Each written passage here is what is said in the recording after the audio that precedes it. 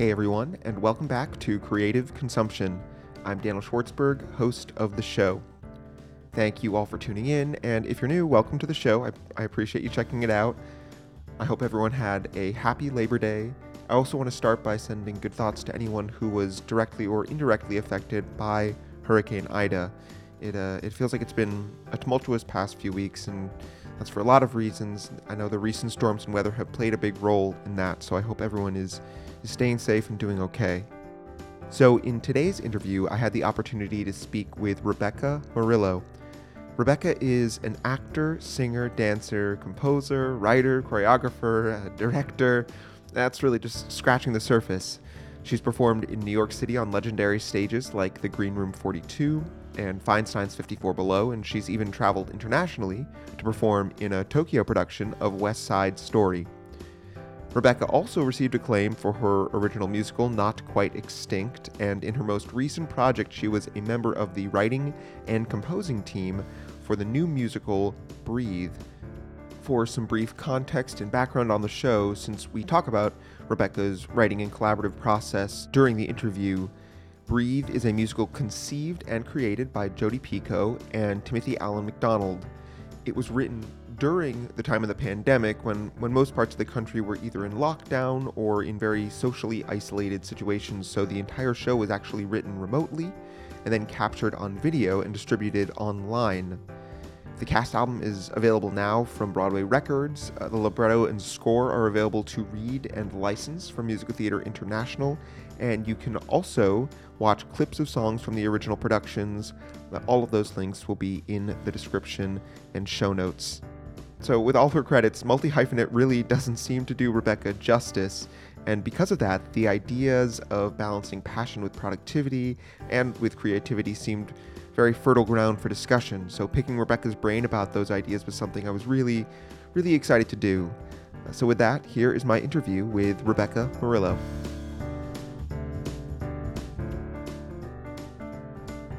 Thank you so much for coming on the show. Thank you for having me. Absolutely. So, Rebecca, first thing I always like to start with, first right off the bat, when you're meeting somebody for the first time, what title or titles do you like to lead with? That is a great question that I'm still trying to figure out because I feel very blessed that I've gotten to do the work I have gotten to do, but it's all very new to me. So it's almost like I have to wear different hats, and it's depending on what room I'm in and what I'm doing, because sometimes I'm in the room as an associate. So I'm there working on someone else's new work. So I'm like, okay, this is my skill set for this room.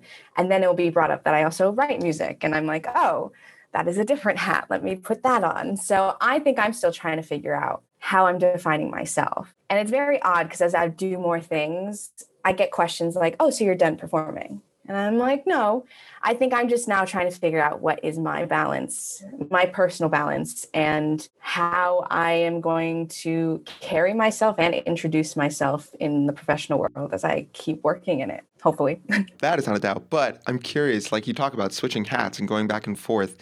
Is that something that you feel like happens fluidly? Do you feel like you have to like deliberately make that decision to be like, okay, now I am doing X. Now I'm going from writer to composer, or are there things, or even just performer to choreographer or something? Do you have to think of them as two different spaces, or do things kind of seem to mesh together when you're doing them? I feel like things mash together. I think it's when I'm talking about something, if I'm directing a conversation about something towards someone, then I have to doing a little like switching of hats and jargon and code switching. But when it's actively like doing the art, I think it bleeds very nicely. And I think that's the reason I've been able to manage so many hats, because if I'm not performing and I'm behind the table, let's say like Avita City Center doing choreography work, I now can use my own performer brain to get through or teach in a different way choreography to people who need help, or give notes in a way that I know how to receive notes as a dancer and an actor. So it bleeds nicely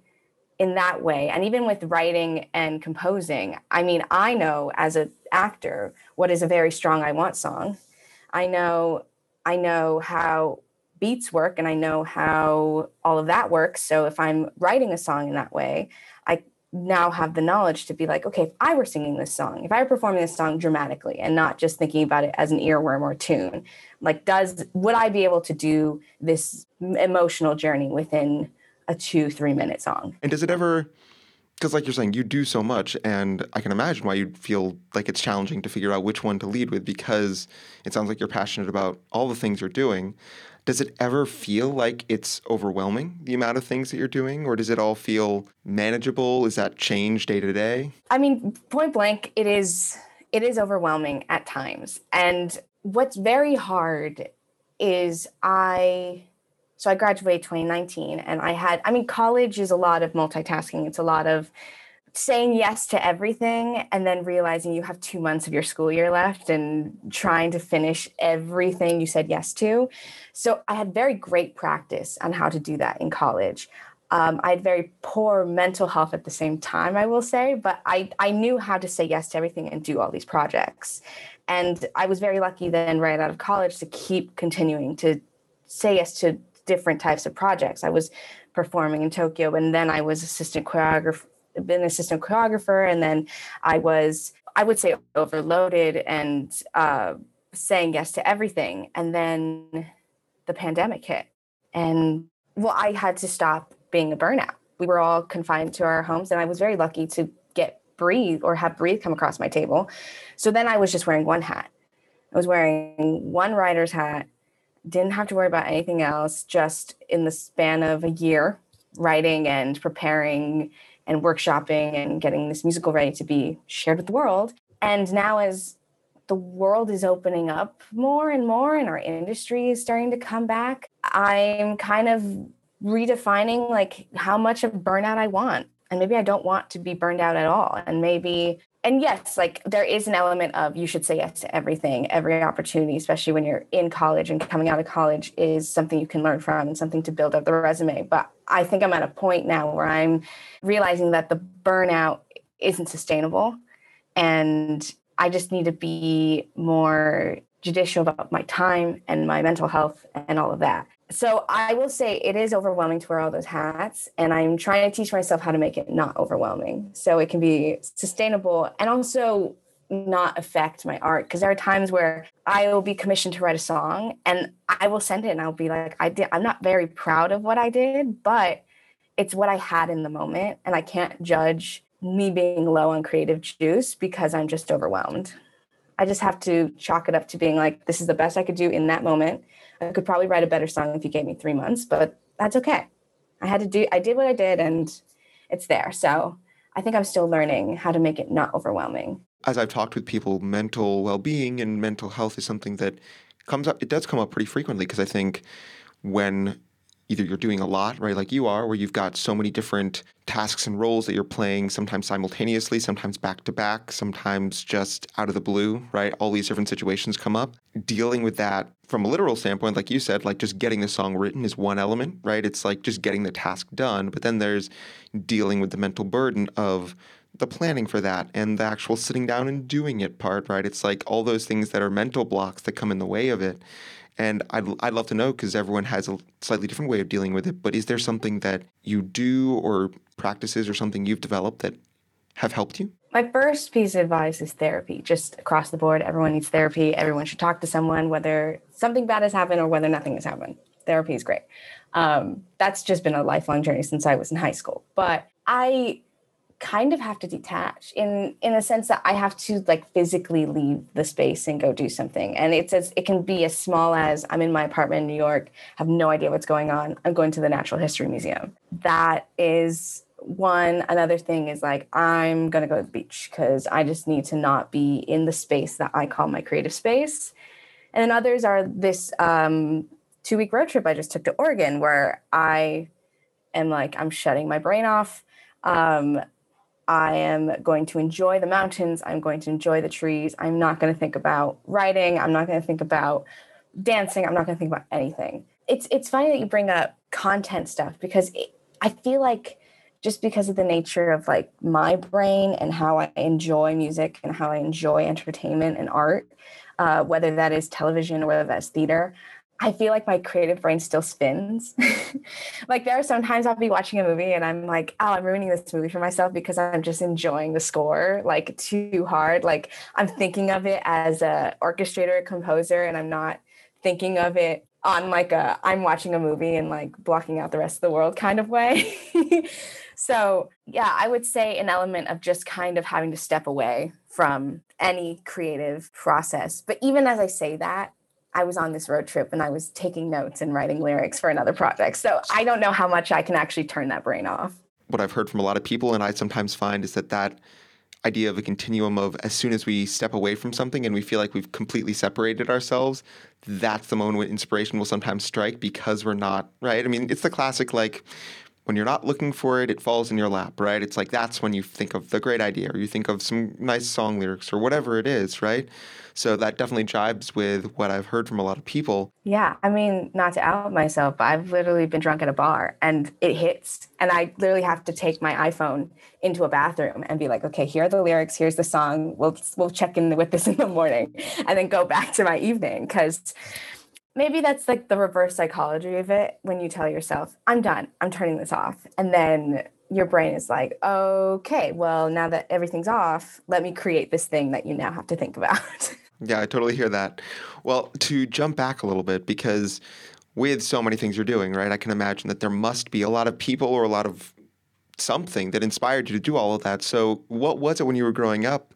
Things you were watching, things you were intaking, people you were watching that inspired you to start on the path of getting to where you are now? The first thing that comes to mind, performing, I was 4 years old and my parents took me to see the national tour of The Lion King. And it's like one of my earliest memories. I remember sitting in the back of the Pantages Theater and watching young Nala and young Simba sing, I Just Can't Wait to Be King. And something just like hit. I was like, I want to do that. That looks fun. Like these kids who, well, I'm 4. I don't know how old they are. They're probably like 6 years my senior, but I'm sitting there being like, that looks entertaining. That looks fun. And I think the trajectory was that I told my parents this, and then my school had auditions for a play, and I got in, and then I continued to do plays until I was in a performing arts high school suddenly, and then I went to college for musical theater. So yeah, I was 4 years old watching The Lion King, Julie Taymor's Lion King, and I thought this seems fascinating. And I didn't even know performing was a job. For some reason, like watching these people perform at the Pantages didn't register to me that they were being paid to like do this job. And I was in the 4th grade and I'd been doing musicals and plays. And my drama teacher had said something about Broadway and New York and like musical theater. And I was like, I don't understand what you're talking about. And she was like, there's a whole theater district. The musicals that you're seeing on tour, they start out in this big theater district where like people work for a living and like dance and sing and do all the good stuff as a job. And when in the 4th grade, I was like, I'm moving to New York. I don't know how, I don't know when, I don't know. Like I chose my career path at that point. Because before I was like, oh, I'll do musical theater on the side and then I'll be like a chef, or I'll do musical theater on the side and I don't know what else I wanted to be. But once I knew it was like a career path that people did in the 4th grade, I was like, I'm going to New York and I'm going to do this thing. So you were set really early on with that. Really early on. And then how about the writing and the composing, all of that stuff? Was that kind of a subcategory under kind of the bigger category of musical theater and performing, or were those individual passions that eventually found their way into the world of theater? Those are newer things. The writing ones in particular is very new. I had a chat with a mentor of mine who saw me throughout my entire when I was in high school at my performing arts high school, and she was like, I never heard from you any want of composing. And I genuinely was like, I would never have thought that would have been me. Never in a million years could I have seen that being me. And then I went to graduate from Pace University, but while I was there was a musical theater writing class. And when I got to college, I realized this thing about me that I just love learning. I am a bit of a perfectionist, but I just love learning, and I like, whether I'm perfect at it or not, I just want to know many things about many facets, especially of the theater industry itself. So I took the first semester of this writing class and I just fell in love with it. And I realized I had stories I wanted to tell. When it came to the second semester of that class, I was one of the only women. I was the only person of color. And I had a mentor, Sam Wilmot, a friend mentor of Sam Wilmot, who I had mentioned this to. And he was like, that's the industry. That is going to be what you're going to be facing if you continue being a composer. That's just like what it is. There's not that much representation. And so there was a part of me that also wanted to change what musical theater looked like and what the writers of musical theater look like. And I decided if I have something to say, there's no harm in trying to write it and put it out in the world and see what happens. So the writing thing was, when did I take that class now? Like 4, maybe going on 5 years ago. So that one's been a newer part of my life. As for like the directing and choreography, I have been a dancer, so I know that side of it. The directing was interesting because I always thought it was a new thing. A professor of mine was like, you're a director, you have a director's brain. And I'd never directed anything in my life. And I was like, I don't know what you mean. But I think in the way that she would see me stage my scene studies and perform my songs in my vocal classes, she saw something that was, I guess, the way I still to this day do not know, but there was something, I guess, in those performances and in those choices I was making that screamed director brain. So she kept telling me I had this director brain. I had no idea what she was talking about. And then I was given the position of assistant director, I assume by this professor. And just a lot of things clicked. I had tried to be somewhere down this like long journey. I had at one point thought I didn't want to perform anymore and wanted to be a dramaturg. And I'd done like a dramaturgy internship at Santa Cruz Shakespeare. And I knew by week 2, I was too far removed from the process, too far removed from the stage. But what I found in directing was a lot of the people I looked up to and got to work with, thankfully, like melded those two jobs together. So they were directors, but they were bringing in like dramaturgy work, and they were bringing in these layers of other facets of the theater world to make brilliant performances. So I kind of was into that idea. I then started to assistant direct with productions at my school, and then it moved to off-Broadway, and it's been a crazy thing. But that one's funny because I can think back to times in high school when I was in a show and I was thinking, if I was directing this production, this is what I'd do. Like, I remember we did Titanic the musical, and already very hard because if you can't build the boat, how do you do Titanic the musical? And it's a feat. We did a decent job, but I remember I was in the ensemble for that show, and I remember being in the back and like arms crossed. And I was like, if I had the reins, I would do this, this, and this, and this, this, and this. And I think back to that now, and I was like, yeah, I had vision, and I just needed someone to tell me that you can do something with that. Yeah, no, I think that those mentors are always vital. Yeah. I know earlier you were saying that because of being a performer, sometimes watching something, or being a musician, watching something, it's hard to not be thinking about those elements of performing or music. When you started pursuing composing and pursuing writing in a more focused way, right? In those maybe had already been thoughts, but in a more focused way, did that change the way you saw the things that you were watching or reading or listening to? I think so. I've always been such a music nerd to the point where, like, I remember, which movie was it? The Last Jedi trailer came out, and I was like, I remember listening to the orchestration, wasn't even paying attention to what was happening in the trailer. And I was like, this is a mixed orchestration of the Jedi theme and Rey's theme, and it's fantastic, and all this stuff. Nobody knows what I'm talking about. Nobody in my family they're like, it's the new Star Wars movie. I don't know what you're talking about. But I think because I made that decision even earlier than composing, just to dive into music more, we had taken music theory, and I had grown up playing piano, was in choir. I'm a pretty great sight reader because of choir. And I just wanted to know, if I ever had to conduct, what would that look like? So I would go to teachers and be like, teach me this. And how do you read a score? And so they would hand me scores. So as I decided to dive more into music, which then later became composing, it changed the way I looked at things. There's that example with the Star Wars trailer. I mean, I play games with myself even where I'm watching a movie and I'm like, did Thomas Newman compose this? Or if I'm listening to a score, I'm like, Hans Zimmer composed this. It's the games I play with myself. And I don't know, for me, it connects me a little deeper with, sometimes it's distracting. But there are times when I'm sitting there watching it and it's just like one step deeper into whatever like media is being, or I'm watching or is being shown.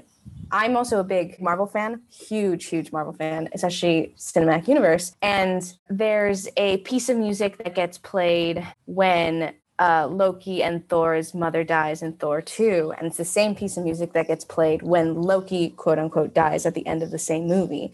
And I mean, who's going to know that? Me being a weirdo. But it's one step, it's like one thing deeper into the piece, into the emotion of that moment. It for sure has changed the way I consume content, media, specifically movies and TV. And sometimes it's distracting, and other times it's almost like a Easter egg that just drops me even deeper into whatever story or emotion is trying to be told. And I think it's very fun. To go back to what you're talking about in terms of diving deeper into the media and those kind of things, I think there's a couple layers there, right? There is just being able to recognize, like you can with themes and breaking down the music in ways that maybe people who are listening more casually or who don't have the background you have, they don't find those same connections. Do you also find yourself drawing inspiration for what you can then create? Is there like a direct line between, I recognize this composer, I can see what he's doing here, maybe I can use that in my work? Do you see that happening as well? Oh, absolutely. If you had to ask my writing style, I would say I'm a pop musical theater writer. But I almost wish I could have the time to then like dive deeper into that, which is to say I'm just a product of everything I've listened to. One of my favorite movies growing up, and I didn't even think about it until recently when I rewatched it, was Spirit, the DreamWorks horse movie, composed by Hans Zimmer. Great movie. Fantastic movie. It's one of those things that I watched on repeat growing up. The Prince of Egypt, another one. These are things that I was like in elementary school. I wasn't going to tell you that I would like take these things and like run with them later on in life and make songs. But there are now things where I've written or me and Robert Kiki for Breathe have orchestrated. And I'm like, oh, I know where that came from. I mean, there are even times more recently, I try to listen to as much music as I can because of all the different stylings. I mean, there are songs that I listened to a song from Your Name, I believe a Japanese animated movie. And I'm currently working on a piece where just the other day, I just realized that's where the direct influence was. Like I could pinpoint me listening to that song, never seen the movie, but me listening to that song, and then what elements, I didn't even try to emulate that song, but the elements just like came out because I'd been consuming that song. Anything I write is a big product of what I've grown up listening to, what I'm currently listening to. And I think what's nice about that is I can already see personally the growth that I had from like when I was taking the writing class, which is my career as a writer is very short. And hopefully it will be very long, but it's very short at the moment. So there's not so much I can like pull off, especially Breathe being one of the biggest thing I've done and one of the only full lengths I've done. So there's not much history to like look back and pull at, but I can already tell there was a time where my songs all sounded like one thing, but I was also listening to like one type of music at the time. And I can see the growth because I have not even strayed away from that one type of music, but I've decided to like let different influences or listen to different things or find different artists. Because there are sometimes I look for different artists for a project because I'm like, I need a song that sounds a little like this, and I need to go find songs that sound like that. But there are times where I find an artist that I absolutely love, and I'm just personally like into them. And as I'm writing a song, I'm like, I got influenced by their second album. I can hear it, but I didn't intend on that. So you mentioned Breathe. We mentioned it at the beginning. I got a chance to watch it. It's really, really lovely. I really enjoyed getting to see all those different kind of vignettes and how they came together. Let's take Breathe as an example, because to me, you're describing all of this sometimes passive influence that's happening on the outside and sometimes you drawing from it. When you're starting out with a creative process like that and throughout it, What does your day look like? Do you have to dive completely in and just be doing that? Do you have to balance it in different ways? How did that work process go? I will start out by saying it. I have nothing to reference it against.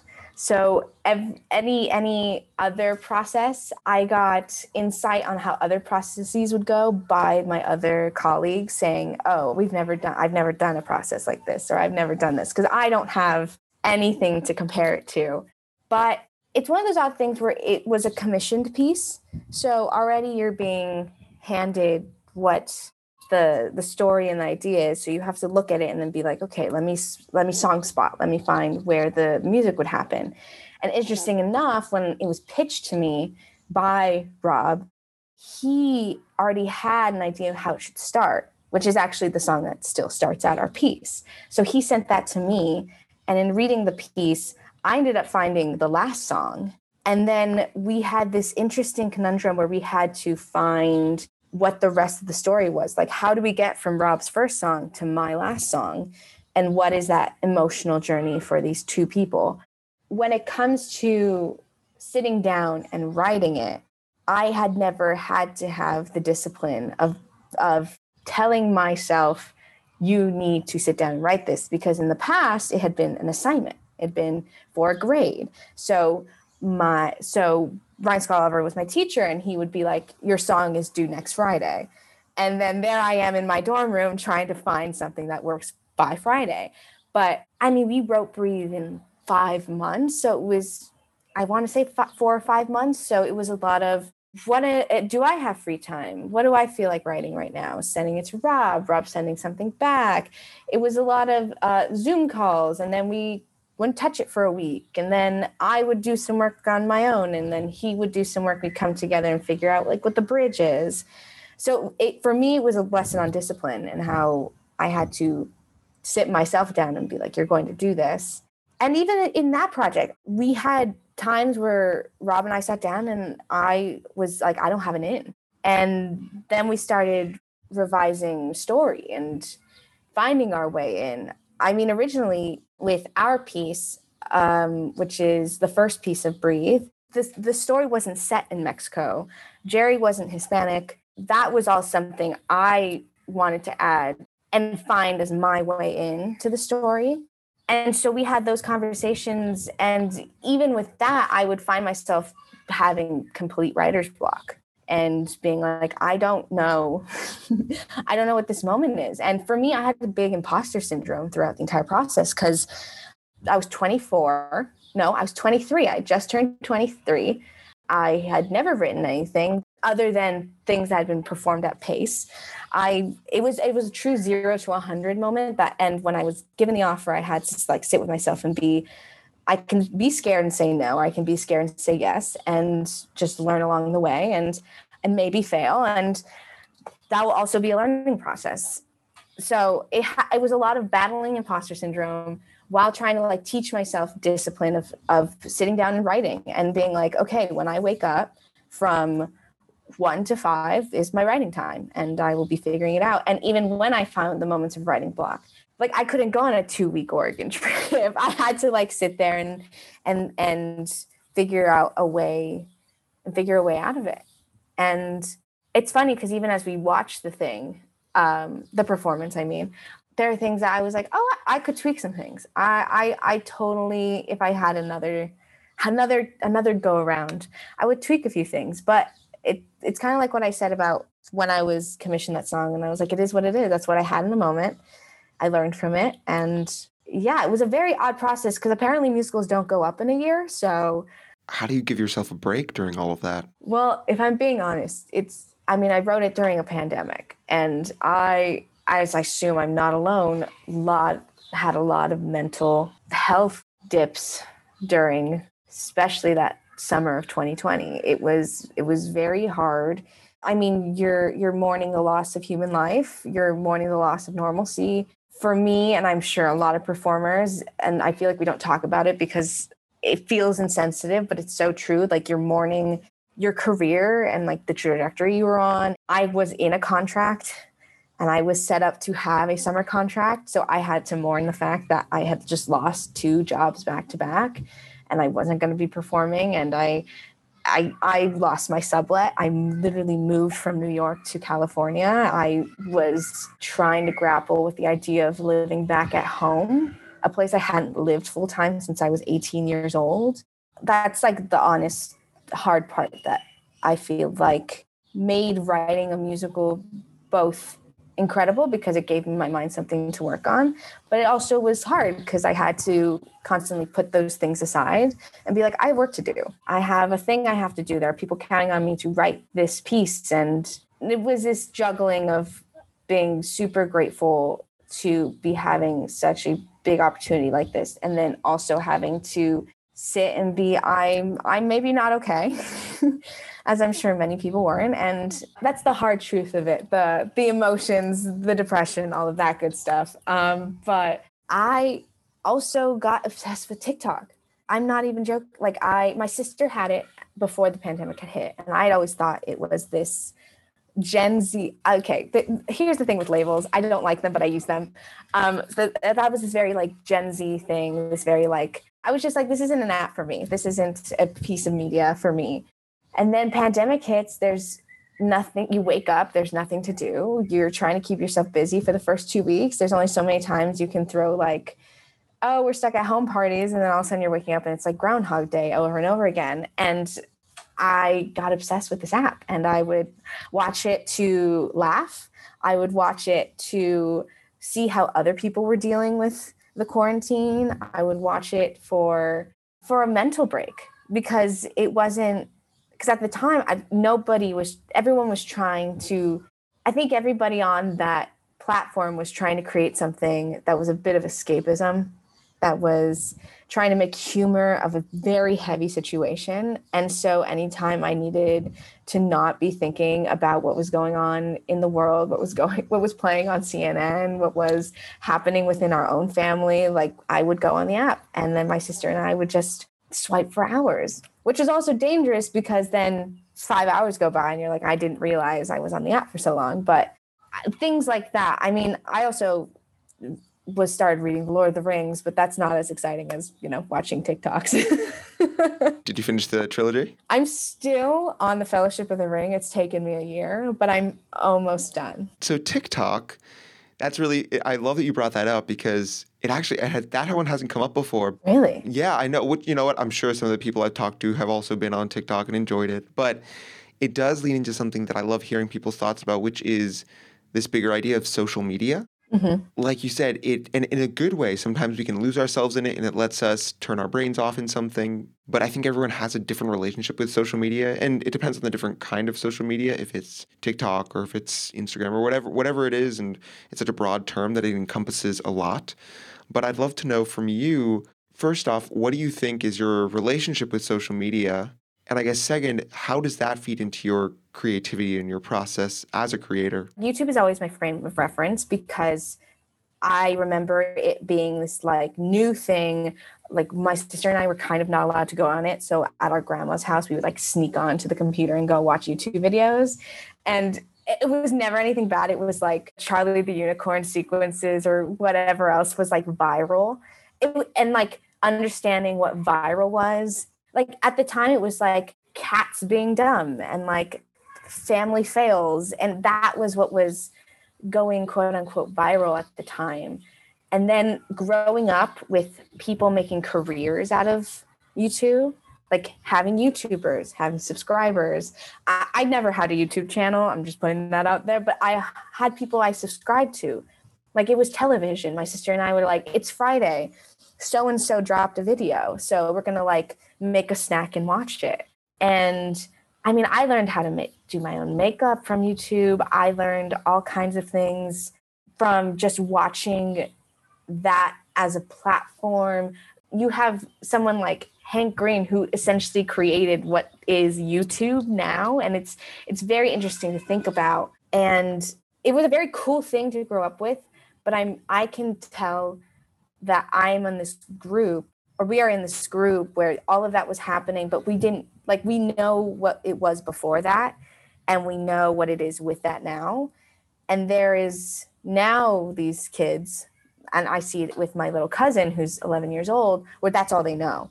Like they grew up with all of this already like in the world. So now they are 10 and 11 and they are already immersed in this culture that didn't exist until a lot of us were in middle school, high school. That's just a fascinating thing for me. My relationship with it is I had to do a lot of distancing from it just because I was a victim, like many other people, of comparing myself. You forget that social media is just one version of a person.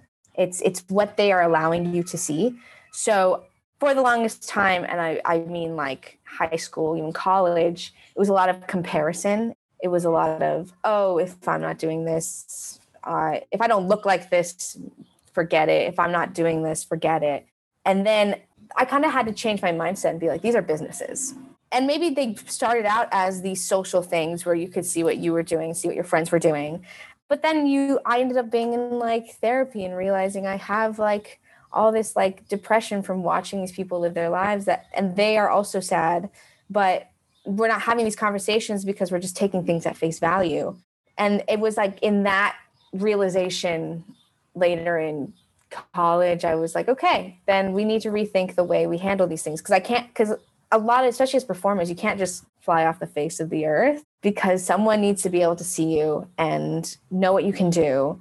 And it was just deciding to switch all of these things into marketing and not personal. Are there ways in which social media, including YouTube, but also looking at other people's Instagrams or looking at other social media, that similar to the way you ingest music and are able to draw direct lines between that and what you create, do you also draw creative inspiration from those platforms? Or do you see them, kind of like you said, as these business tools that you can keep a separate relationship with, and that's kind of where you leave it? Yes. So I would say creatively, it's one of those things where I couldn't have guessed it would have influenced me this way, but it did, because here I am writing music. But what's funny is the first thing that came to mind was You Miss Darren Criss.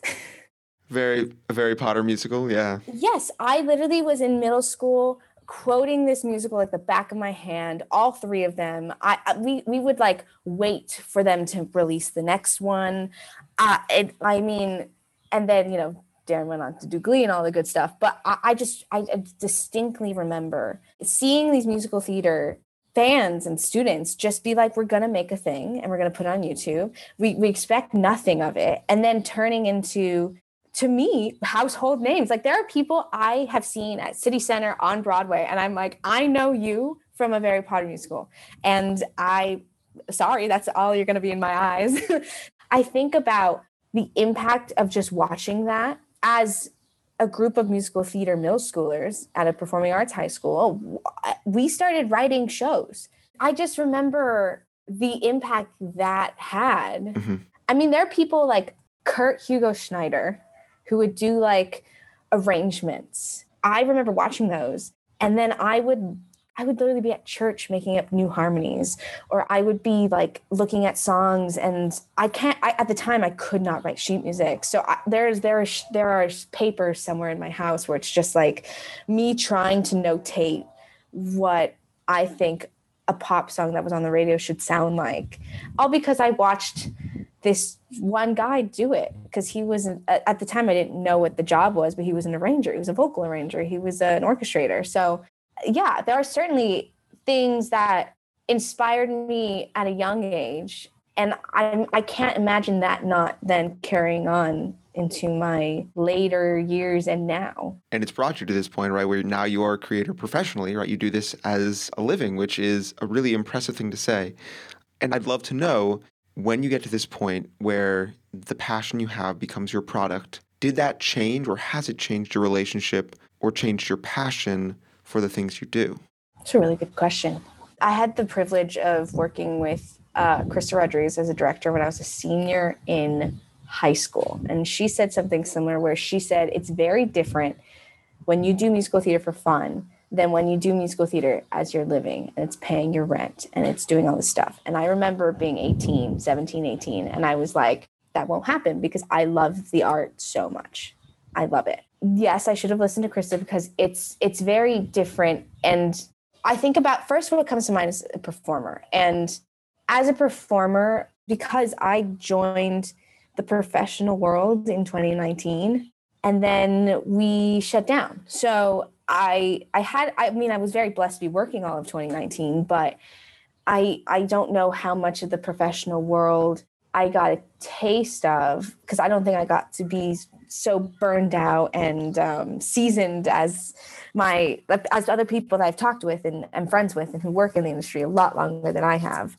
But there is an element of being a brown woman in musical theater has its challenges, has its challenges, and it gets very tiring having to face them head on again and again and again. My time at West Side Story in Japan was amazing, but there were some things that had come up. There were a few issues, and I had to sit with myself and be like, assuming I'll be doing West Side Stories and chorus lines and In the Heights, for my career for a while, I kind of had to sit with myself and be like, is that something I want to face?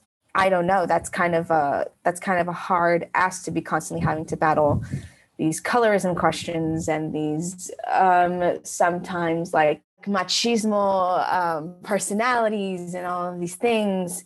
And I actually think having the other parts of me, the writing, the behind the table, whether that's a directing associate or a choreography assistant, I think that has helped me solidify that there is longevity in this industry because, again, I only had a year in the world per se, but I feel like I may have been burned out faster.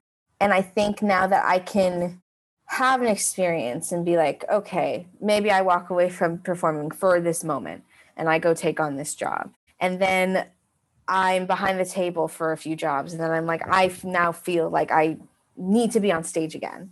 I can that's what it is. I can constantly replenish like my passion for it because I can step away from it while doing something still creatively fulfilling and then be like, my body cannot wait to be back on stage. So now is the time to go put myself physically back, not to sound cheesy like a chorus line, but like go put myself on the line. Like I now have that passion rebuilt up because I've been doing something that still fulfills me, but I've been watching these performers and now I'm like, great.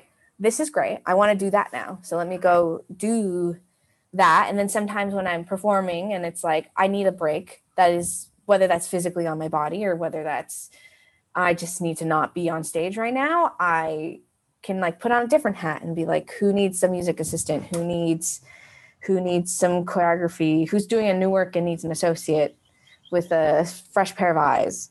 Because of the way I am going into this professional world and the way I'm wearing my hats, I can replenish my passion for it. And then maybe one day it doesn't replenish and I don't go on stage or I stop writing music. I don't know, but the pandemic has taught me not to plan out anything too far in advance. And I've yet to be disappointed by that. I hope for you a passion-filled career and chances to keep replenishing that. That's awesome.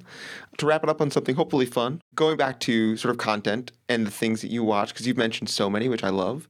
What would be something that you enjoy watching that you could either think of it as a guilty pleasure or something that people would be surprised to know that something that you enjoy and something you kind of like to take in? First thing that comes to mind is right now my friend and I, via our like Zoom dates, we watched Star Trek, the original series.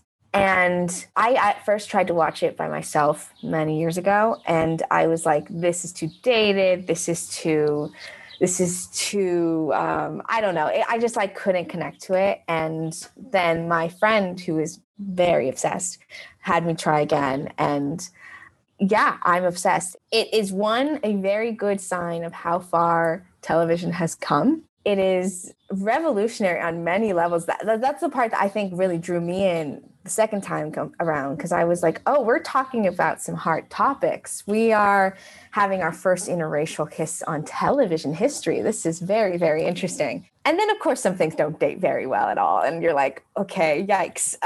This was the 60s. But I would say that one's surprising because I bring it up and people are like, the original series? And I'm like, correct. And how about just some things you'd recommend people watch or take in, things that either you found extremely inspiring yourself or stuff that you just think are the essential viewing that people should have? I know I've already admitted to being a big nerd, but I do say WandaVision. The performance that Elizabeth Olsen gives throughout the many decades that they touch on, and the way that then transforms into the quote unquote Marvel movie genre, it's incredible storytelling. It's directed by the artistic director of the Geffen Playhouse, so it's a theatrical person directing a movie piece that is paying homage to decades of movie making.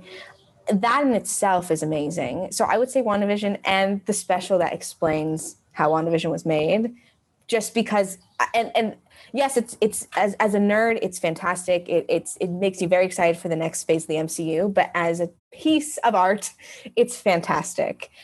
I then would say Mike Birbiglia's podcast, Working It Out, is incredible and has inspired me in ways that I wish I could tell him in person.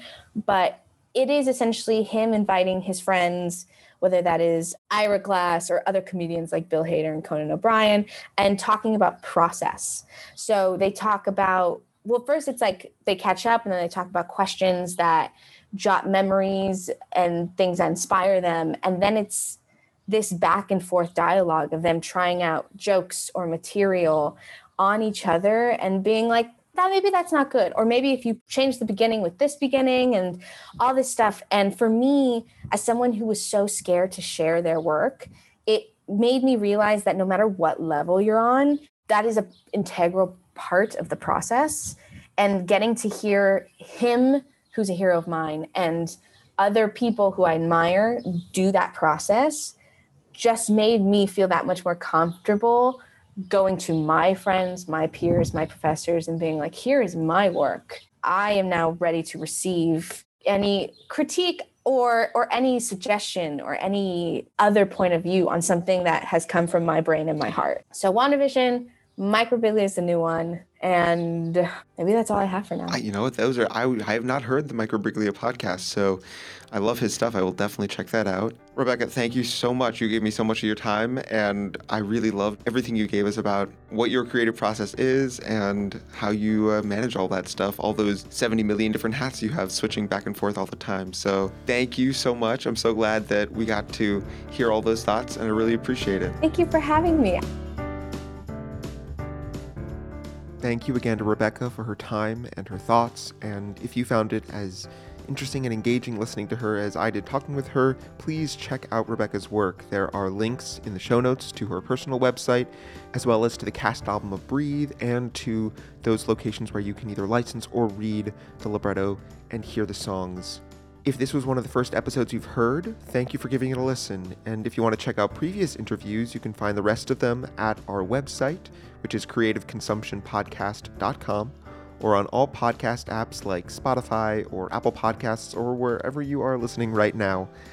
And if you've been listening to a few episodes and enjoyed what you've heard, you can always drop us a note on the website or share a review on those same podcast apps. We'd really love your feedback, and I'd love to hear your guys' thoughts on the interviews and on those ideas that are being talked about in these conversations. So with that, thank you all again for tuning in. Stay safe and be well.